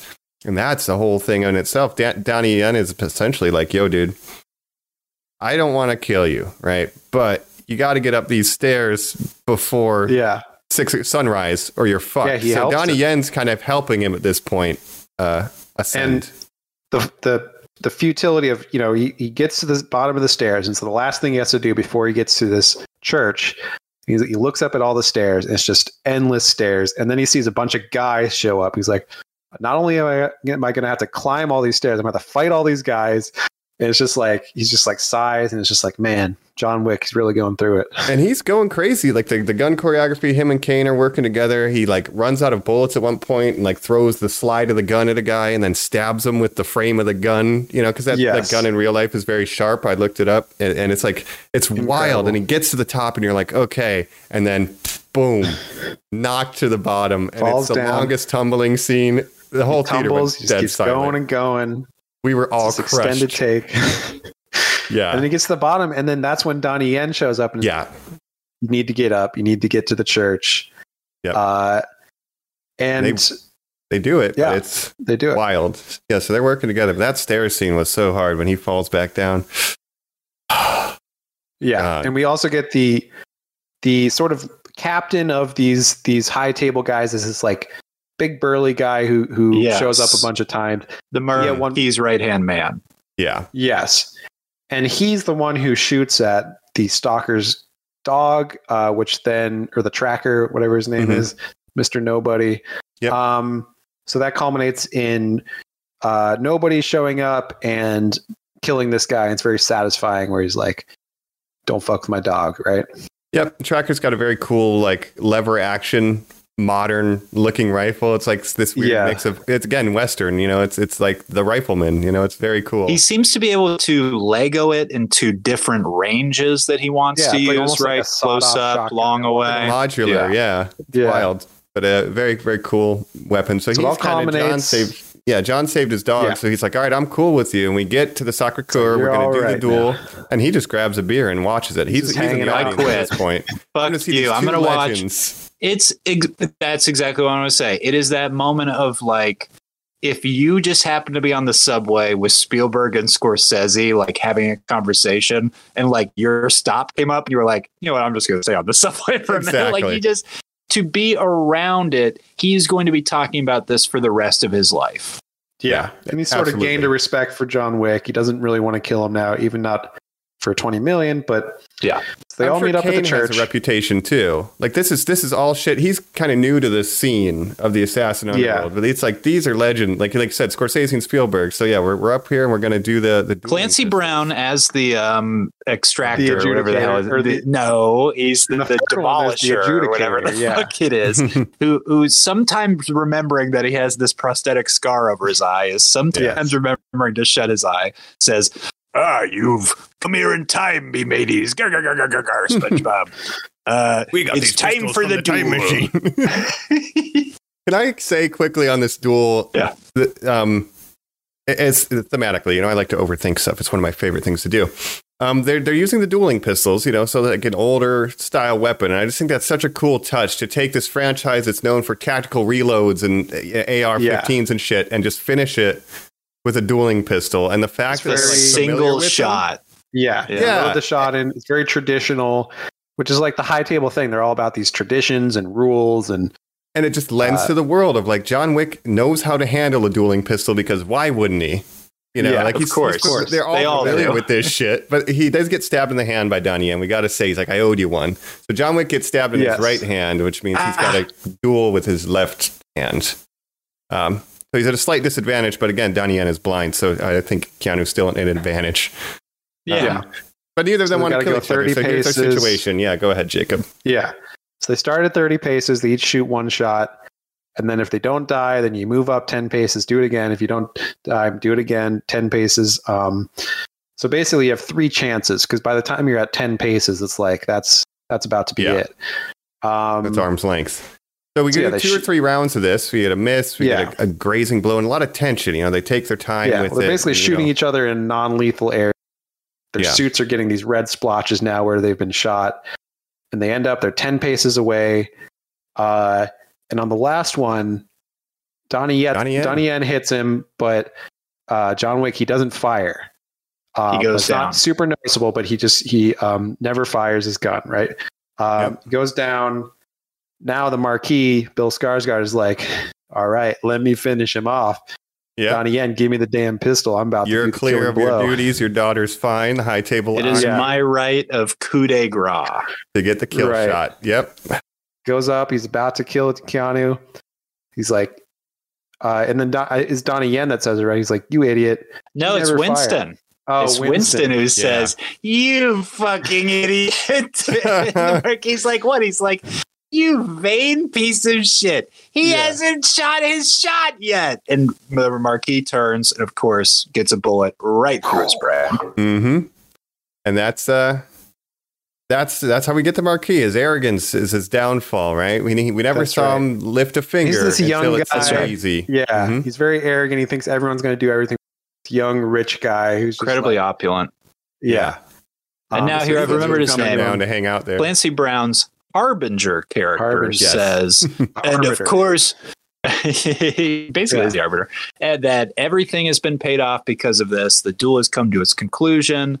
John is released from control of the high table. He is no longer excommunicado. He is back into retirement. And Donnie Yen as well. Donnie Yen as well. Is fulfilled his contract. His daughter's safe. Totally free. His daughter's safe as well. Winston will have the Continental rebuilt, and he will be reinstated as the manager. And all of our heroes win and succeed. And then John Wick turns and says, "Take me home, Winston." And Ian McShane looks so incredibly sad that truly I was like, at this moment I said, "Oh no," to myself under my breath, and as it all came crashing down to me, and I realized what was happening. Has at least 3 bullet wounds in him now. He's just bleeding from multiple spots in his body where he was shot by Donnie Yen. Fell downstairs. Not fatal yet, but he's really injured.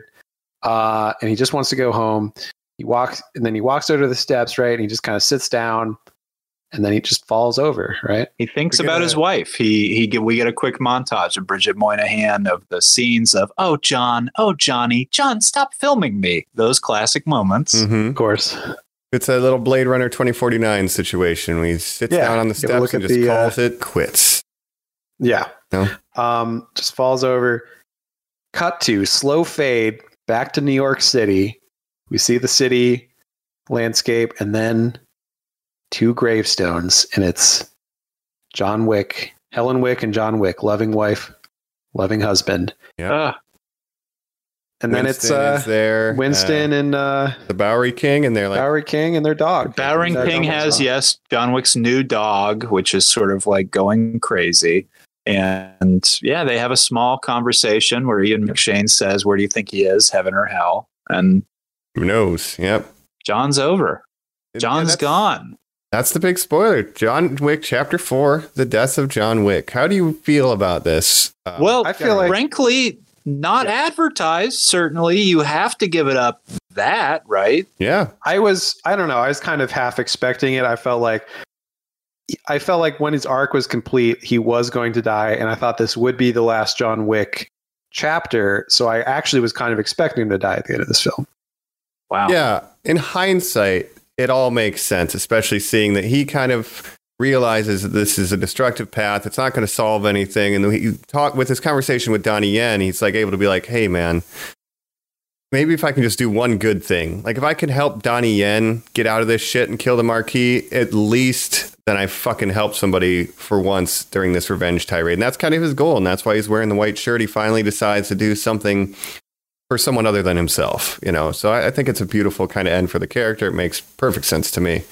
But sad to see him go, though. Legend.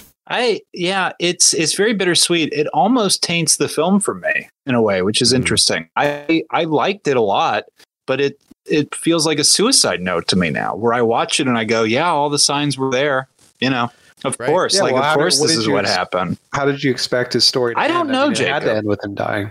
It's the only thing keeping him living strange. was this sort of path of revenge that he was on. And then once he accomplished everything, he was totally forgiven by the high table. He had nothing left to really live for. And he just wanted to basically go to sleep and just die, You're right. He's with his wife again, Now there's fans are like, well, what if he's not really dead and this is fake too? Who knows? Well, they filmed it in a way where if, in 5 years, 10 years, Keanu is like, you know what? Let's do another John Wick, that he could come back. He could be in hiding or something like that. Like, it's open-ended enough that they could bring him back, I think. The line is, where do you think he is? And then the dog goes crazy and looks off screen. Now, Chad Stileski said, this is how we wanted it to end. I shot another cut to make Lionsgate happy, where, kind of indicated that the dog runs off to somebody. Maybe someone did survive and fake their death. We showed that to audiences. They fucking hated it. And he said, and that cemented to me that Keanu and I were right. It was time to just hang up the suit. Wow. Yeah. They were. So it's definitive to him. He thinks it is the end.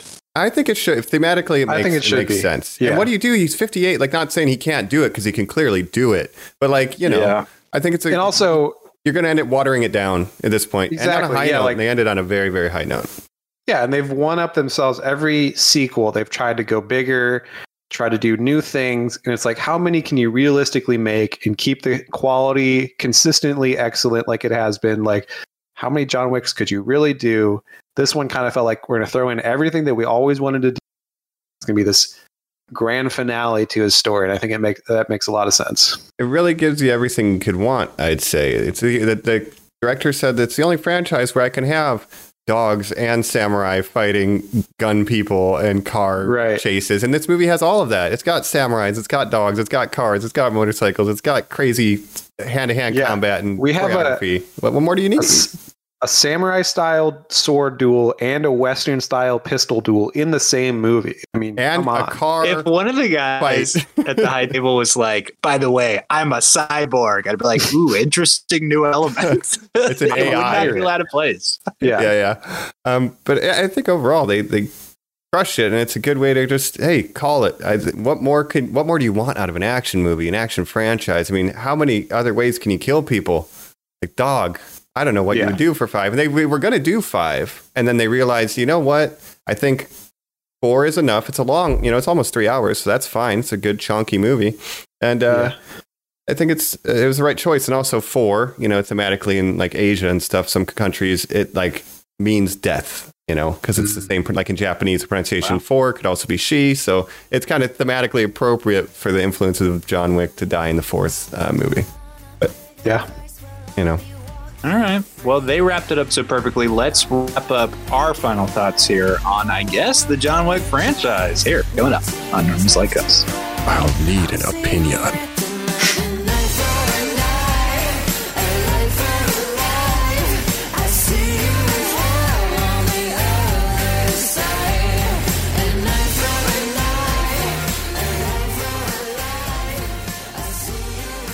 We're back here on Normies Like Us. We've met with the tailor, got our suits, or the sommelier. That's right. Visited the hotel. We fell down some stairs, which was not fun, but we're back here on Normies Like Us talking that killer franchise that is John Wick. I have to say, in the John Wick series, falling down stairs is a common occurrence. Thank you. Where was Common in this film? Why did he not come out at the end? The only thing we needed was Common. But I think we're all standing on common ground where we say this is really great. I have a question, about the future of this world, because the world building's so great. We know we're getting the ballerina, Ana de Armas. We'll see how that goes. I think she's a good actress. Blade Runner, I like Ana de Armas. We'll see how the action goes. And then we have, so I wrote this. John Wick has phases. The universe of John Wick has phases, and we've just finished phase 1. So what is phase 2? Ballerina. Yeah. Could the Tracker and Rina Sawayama do stuff? I would like to see more of those characters. So I'm seeing kind of that younger set of 3 being the future of this high table world.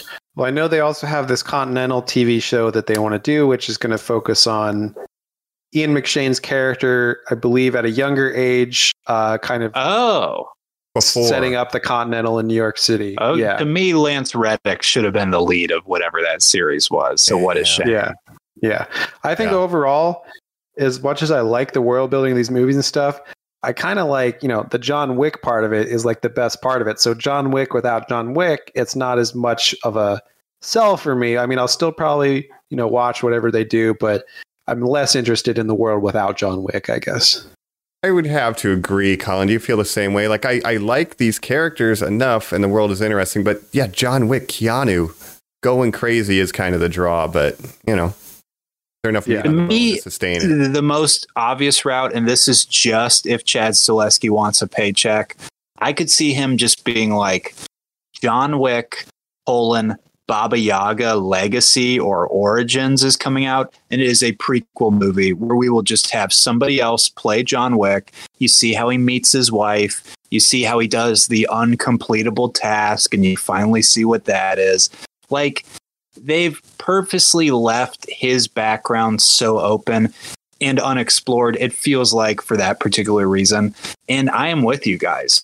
Even putting John Wick back into the John Wick universe that way, I would still not be interested, because it's just, everything doesn't need to be a universe. And I know that's just such a dumb, cheap argument if you're like, but I'm a fan of it. Don't I deserve to see more? And it's like, there are going to be, for the rest of our lives, movies that are made because John Wick was made. And that's great, but you're going to eat so many imitators.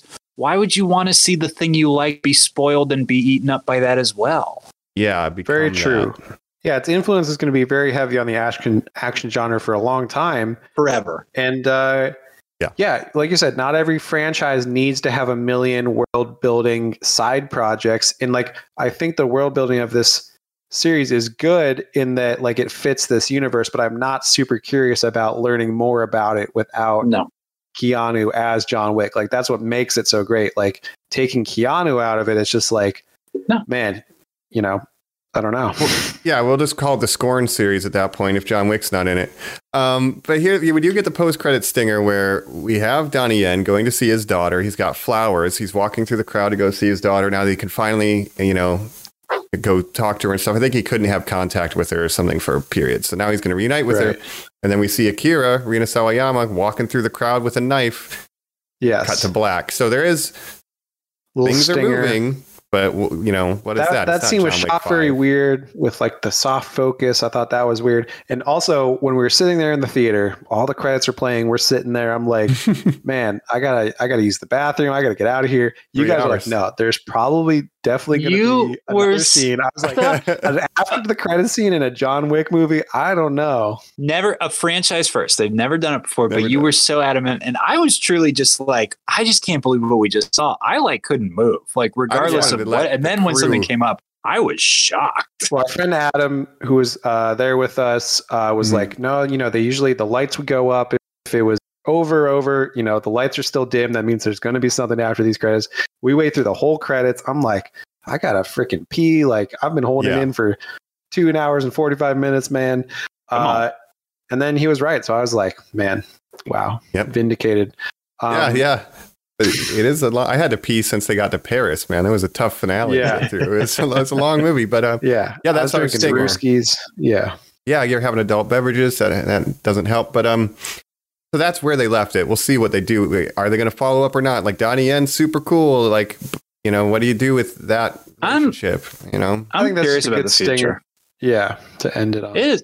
Here's my thoughts. If somebody said to me, what is the most important movie that released in your lifetime? I would say The Avengers, because what it did to films, but to a specific genre, I would say John Wick. Like, anyone who makes an action movie now is like, well, we want it to kind of be like John Wick, but like John Wick meets like the streets of Agrabah. It's Aladdin, but he has a gun. And you're like, what was that? And they're like, they're like, don't worry about that. And when you get these films where it's like, what is Hotel Artemis with Jodie Foster and Batista? Well, it's about a hospital that killers go to where they know there's a rule that they can't kill each other. You're like, right. And Atomic Blonde, it's like, who's Atomic Blonde? I'm like, well, she's an unstoppable like woman Wick, with no past, and she's a ghost, but she's a woman and she could kill. And you're like, right. And I'm not just talking about the ripoffs. We're talking about the aesthetics. We pointed out in this film. The needless headshot realism that was caused by this film franchise personally carries on to action movies in a way where they, even in like big budget stuff, they're like, there's got to be like a cool, sleek scene where like you really see violent stuff happen. And you're like, in Black Adam? And they're like, yeah, in Black Adam. Jeez. And this film franchise, God love it, you know, it's still, the box office that it's bringing in is, of course, impressive. But again, it's Lionsgate getting lucky with something that really doesn't cost a lot of money, too. Like, Keanu Reeves, no offense, everybody, is not the most expensive A-list movie star to put in your film anyways. And the goodwill that he generates is priceless. Yeah, and also the fact that this franchise basically rejuvenated his career, which wasn't really doing that well, like through the 2000s. This led to, you know, Matrix 4. This led to him being a bankable star again. Another Bill and Ted because John Wick exists. Yes. And thank you for bringing up Matrix 4. This will be the last part of my point. I really like Matrix 4. I understand it's a Devices film, and that a film that I would call the most important film released in my lifetime, The Matrix, up until these other little paragons I've pointed out. I mean, there would be no John Wick without it. Obviously, we talked about how the directors literally were the stunt doubles for Neo on that film. That's how they met this man to do these things. Right. But I mean, in the sense that, like, action really hadn't been redefined. And I'm so glad that action was able to reach a point where, like, it's changed and evolved so much. Keanu is still such a part of it and such a driving force that he has this thing. And Matrix 4 can be totally different, where the whole point of that movie is Keanu Reeves never picks up a gun. He never fires a gun because obviously Lana Wachowski was very affected by the fact that the Matrix was blamed for Columbine, that like violence in America was a direct result of something she created. Now, when a school shot up, which I'm going to go ahead and say, to date this, happened today when we're fucking recording this podcast right now. A fucking tragedy happened in Tennessee. It's goddamn awful. Yeah. Yep. There's not really going to be an equation of like, well, the number one movie at the time that happened was John Wick Chapter 4. Like, there is a violence in America thing. No. Right. We're kind of past excuses at this point, unfortunately. Yeah, and the culture and world has changed. Yeah. Blame video games or heavy metal music or whatever. Yes. Like, there are always people who will try to do that. Yes. But two different franchises, both made of love and for love and having all this action stuff. And Matrix 4 can take the route. Genre. Yeah. Totally. Them. Yeah. Yes. But Matrix 4 can take the route of like, he's not going to use a weapon. It's going to be about positivity. I'm kind of embarrassed that I made these action films in general. And John Wick Chapter 4 can be like, it's about love. It's about all those things too. But also, we're not embarrassed about being an action movie. That's what these fucking things are. We're about to rock your body with it. I mean, it just washes over you. This franchise is incredible. I mean, one other thing I want to say, just about, you know, we're talking about the incredible stunt work and everything. There is not a best Oscar I wanted to bring that best up. Stunts. And there really should be, because that's as impressive as cinematography or any other aspect of filmmaking. And to think that we could have had a best stunt category for years and really celebrated these great stunt workers and stuff, like that really should be an Oscar category. Let's be real quick. The Oscars celebrate the creation of film, the role and job that is filmmaking. If you are a department head, you should be eligible for an award then. Stunts is a department. Right. They have effects, they have makeup. Like, why not stunts, you know? Yeah, exactly. If we're doing costuming, again, that's a part of the art form. Stunts are just as important part of the art form. And it's like, yeah, maybe best performance, you can cry, make it emotional, but can you fucking do what Keanu Reeves do? Like, come on, physically with your body. Like, these stunt people are putting their lives at risk going through glass and downstairs. And like, just for the entertainment of the audience, they need an Oscar category for them, for sure. Well, Tom Cruise would be up on. Yeah. Yes. But this argument that it would only incite people to create more and more dangerous situations for each other. Tom Cruise does that anyways. That's what. If that's not happening with camera people in camera departments to get unique shots, as if that's not happening with actors, let alone the things that, like, I'm not even talking about danger, like Tom Cruise trying to break breath holding records. No. Dangerous acting is what Daniel Day-Lewis does, where he makes you carry him around in a chair all day. That is dangerous. You know, those things. There are, to say that people aren't going to extremes, no matter what, you're wrong. They are in every category. So why would you prohibit that for stunts? That's ridiculous. And if you look at John Wick, like they are going to, I've never seen anything like this. They're doing it for the love of the game. Like they're already pushing the envelope because they want to. It's not like it's going to create an arms race, and they should be recognized. And that's why, even if there was no post creds, I was sitting all the way through it, because everybody involved in this film, top to bottom, deserves, a lot of respect and admiration, because it's incredible. And ultimately, that's what pushes the art form forward, is people who are doing it just for the love of it and not really caring about awards, box office, anything like that. Like, those things are nice, but really, people that love film, like, this is a film made by people that love the craft. Movie magic. This is magic. It's on film. Here's something. Make it so you wouldn't be eligible if a safety personnel team isn't on set, of whatever standards that you set, that has to document the stunt as it happens to qualify. Right. You have behind the scenes showing this is how we pulled it off and did it safely. Pretty fucking cool, huh? And I would love to see that content just as a fan. Like, I want to see behind the scenes of that, top down, everything like that. So it really viewership for the Oscars every year goes down. It didn't this year. Fuck you guys. Somehow it didn't. Yeah. If the producers exactly. If you want to automatically juice your numbers by 10%, say tomorrow we are doing best stunt at the next Oscars. Yeah. Tom Cruise versus Keanu Reeves, dog. Like, out here, or the stunt teams themselves get recognized by name, right? And the debates that you would have, Mike, where you're like, yo, is Mission Impossible Dead Reckoning Part 1 going to get it, or John Wick Chapter 4? Yo, when they did, oh my God, the overhead. You're talking about the overhead shot? Bro, I'm talking about when Tom Cruise jumps off with the motorcycle, bro. And just like, it would be, those would change Oscar parties. It would be so much fun. I would actually start watching it, because I'm kind of like, it doesn't really attract me, but that kind of stuff, I give them. And we were talking briefly, we're winding it down, but about, clones. People are going to clone John Wick. We don't need an extended universe, because we're going to get shitty John Wick movies anyway.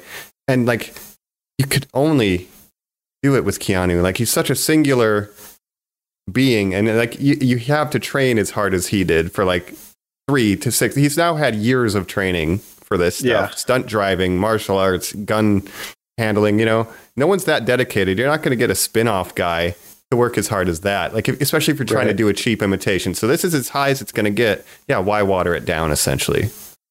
What's going to happen to Keanu, Mike? Because he did the revamp of the other characters that he had. He did Bill and Ted, and it kind of did nothing. They're not making Neo. Bill and Ted 4.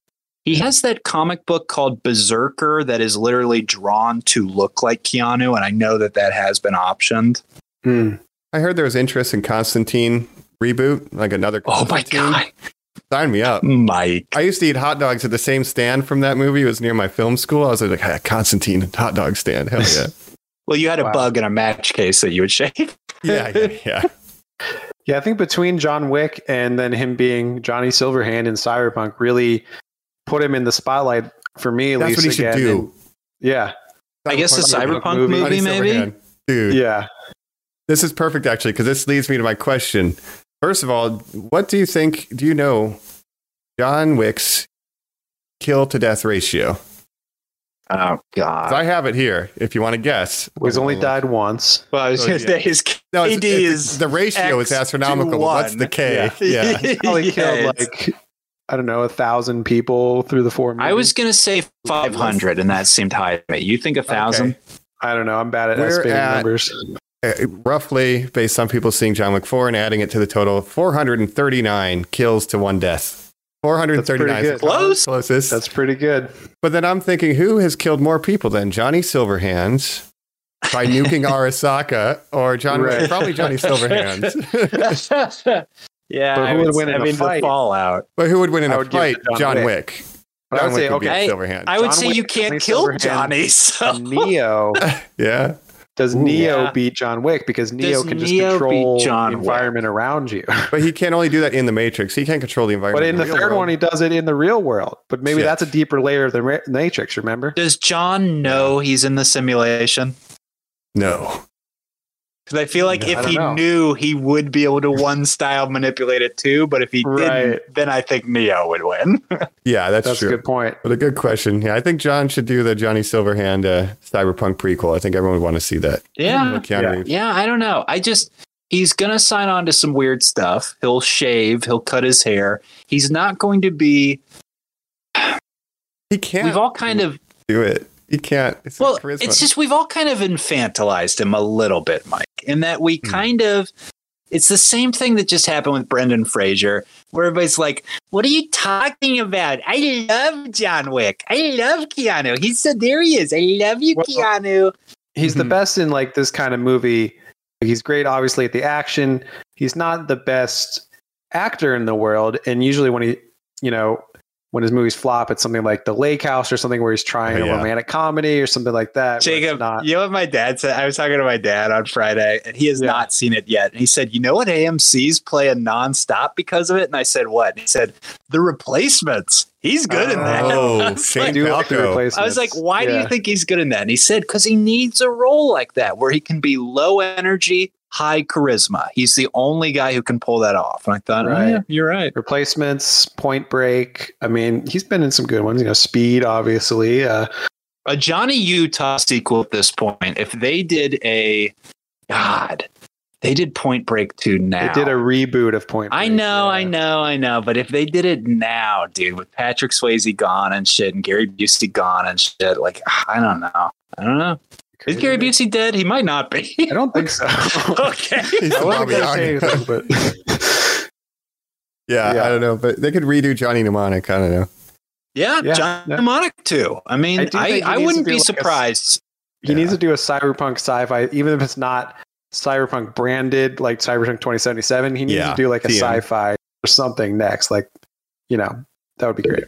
But yeah, there's very much, he has to do actions, unfortunately, because I think about everything before I say it. Like his only comedy is really Bill and Ted, where he's the kind of, and he was young in the original, like he was fine to just be team. But anyway. Well, that was kind of the character of him, is like kind of the clueless surfer stoner guy.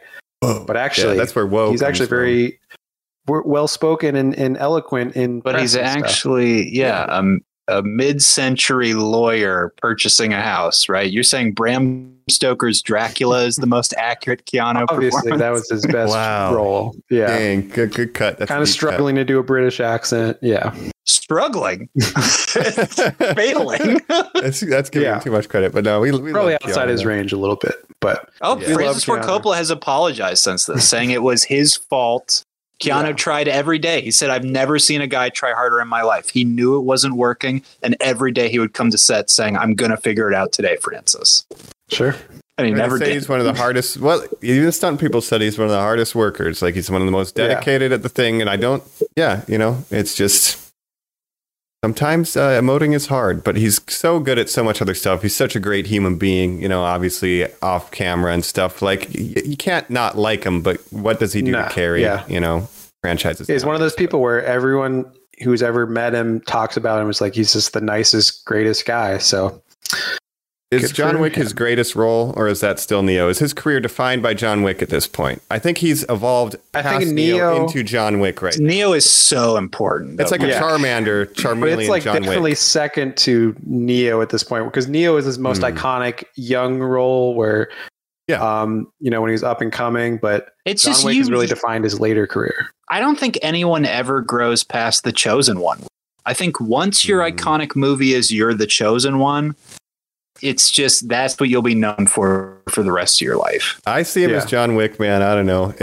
That's Neo, crazy. while incredible, was an evolutionary step to get us to what we see in John Wick with his physical ability, learning kung fu. Like all of it led us to John Wick. And I think it's the culmination, at least, of his experiences and learnings. And I think the fourth movie, for the character to die, it's a perfect send-off of all the shit he's learned throughout his career in the different movies, and to put it all on film with a great stunt team, great cinematography. Amazing. So good for you, Keanu. Good for you, whole team. This is a fact that I do like to point out very quickly, that David Leitch was part of the stunt team on The Crow. And after Brandon Lee was killed on that Alex Proyas set film because of a stunt accident, David Leitch actually had to put on a mask that they had made of Brandon Lee's face and act as him in several scenes as The Crow. Horrifying. Yeah. Stunts, man. It's no joke, and that's why not good. Deserve credit. Yeah, it's dangerous. Well, that's why they're both allowed to have an opinion on Rust. Obviously, they've been very vocal about the armor situation on that film. Right, right. Got to be careful with those things. Yeah, safety is important. Not good. But what is good is this incredible franchise we've been talking about. It is John Wick. We're going to check out of the Continental right now. Jacob doesn't have enough coins, so Mike and I are going to kill him in a little bit. But before we do that, before we excommunicado you, I would urge you and the rest of our fans to go to @Normies_like_us on all social media, where you can review, subscribe, and tell us what you think is going to be the future of the John Wick franchise. We would very much like to know, or what your favorite stunts were, action films. Hold on, let's rate them real quick. I forgot to do that. I'm going to go 3, 1, 4, 2. Okay. I'll say, I think 1, 3, 4, 2. I think 3 is a little better than 4, but they're both really good. 2 is my least favorite one. It's still good, but I think 1, the original, just the simplicity of the premise and the execution is just done so well that I think it's still the best one. Yeah, it's very humble. I go 1, 4, 2, 3. Wow. I like the game of at the Enter the Dragon reference, like all the mirrors and stuff at the end of 2. And that for me too. The big villains that he has to fight aren't as good as 3 and 4, where he's Common and Ruby Rose as like very kind of stereotypical gun assassins. But you get that cool, like walking in public. There's like fun stuff there, but there's no bad ones. There's no bad ones, obviously. No, and I understand the action franchise. Yeah. Absolutely. And I get the love for the first one for sure. But it's just, the world has changed so much. He doesn't even wear a suit in that one. He wears an overcoat and a black turtleneck. That's John Wick's iconic outfit of that one. You're like, okay, interesting. Too. Yeah, that's when he's the most put together. But I still just remember that first nightclub scene when he's going after Theon Greyjoy. The Red Circle Club. Yeah. And the music kicks in, and it's just like, I still listen to that song, dude. It's fucking a fucking banger. Yeah, I think that's the moment that the whole action genre changed. Yes, you're 100% right. And thank you for taking this journey with us, Normies. Yeah, 4 is definitely the pinnacle. like, it's definitely has it's the highest highs, right? Yes. As far as choreography and execution, but that first movie is very specific. So anyway, love this franchise. It doesn't miss, just like John Wick. I think he's got like an 83% hit rate. The accuracy is off the charts. Oh, that's amazing. Right? Something like that. Always finish him off with a headshot. Remember that. Yep, 2 in the center mass. Anyway. Well, we've been your hosts. This is Colin Nobody. Like Wick. This is the Baba Jaka. Oh no. You're excommunicado, dude. Get out of here. They call him my ticket was torn. Baba Jaka. All right, well, to quote Keanu one more time, listeners, be excellent to each other. Take care. And catch you next time. Bye. Bye.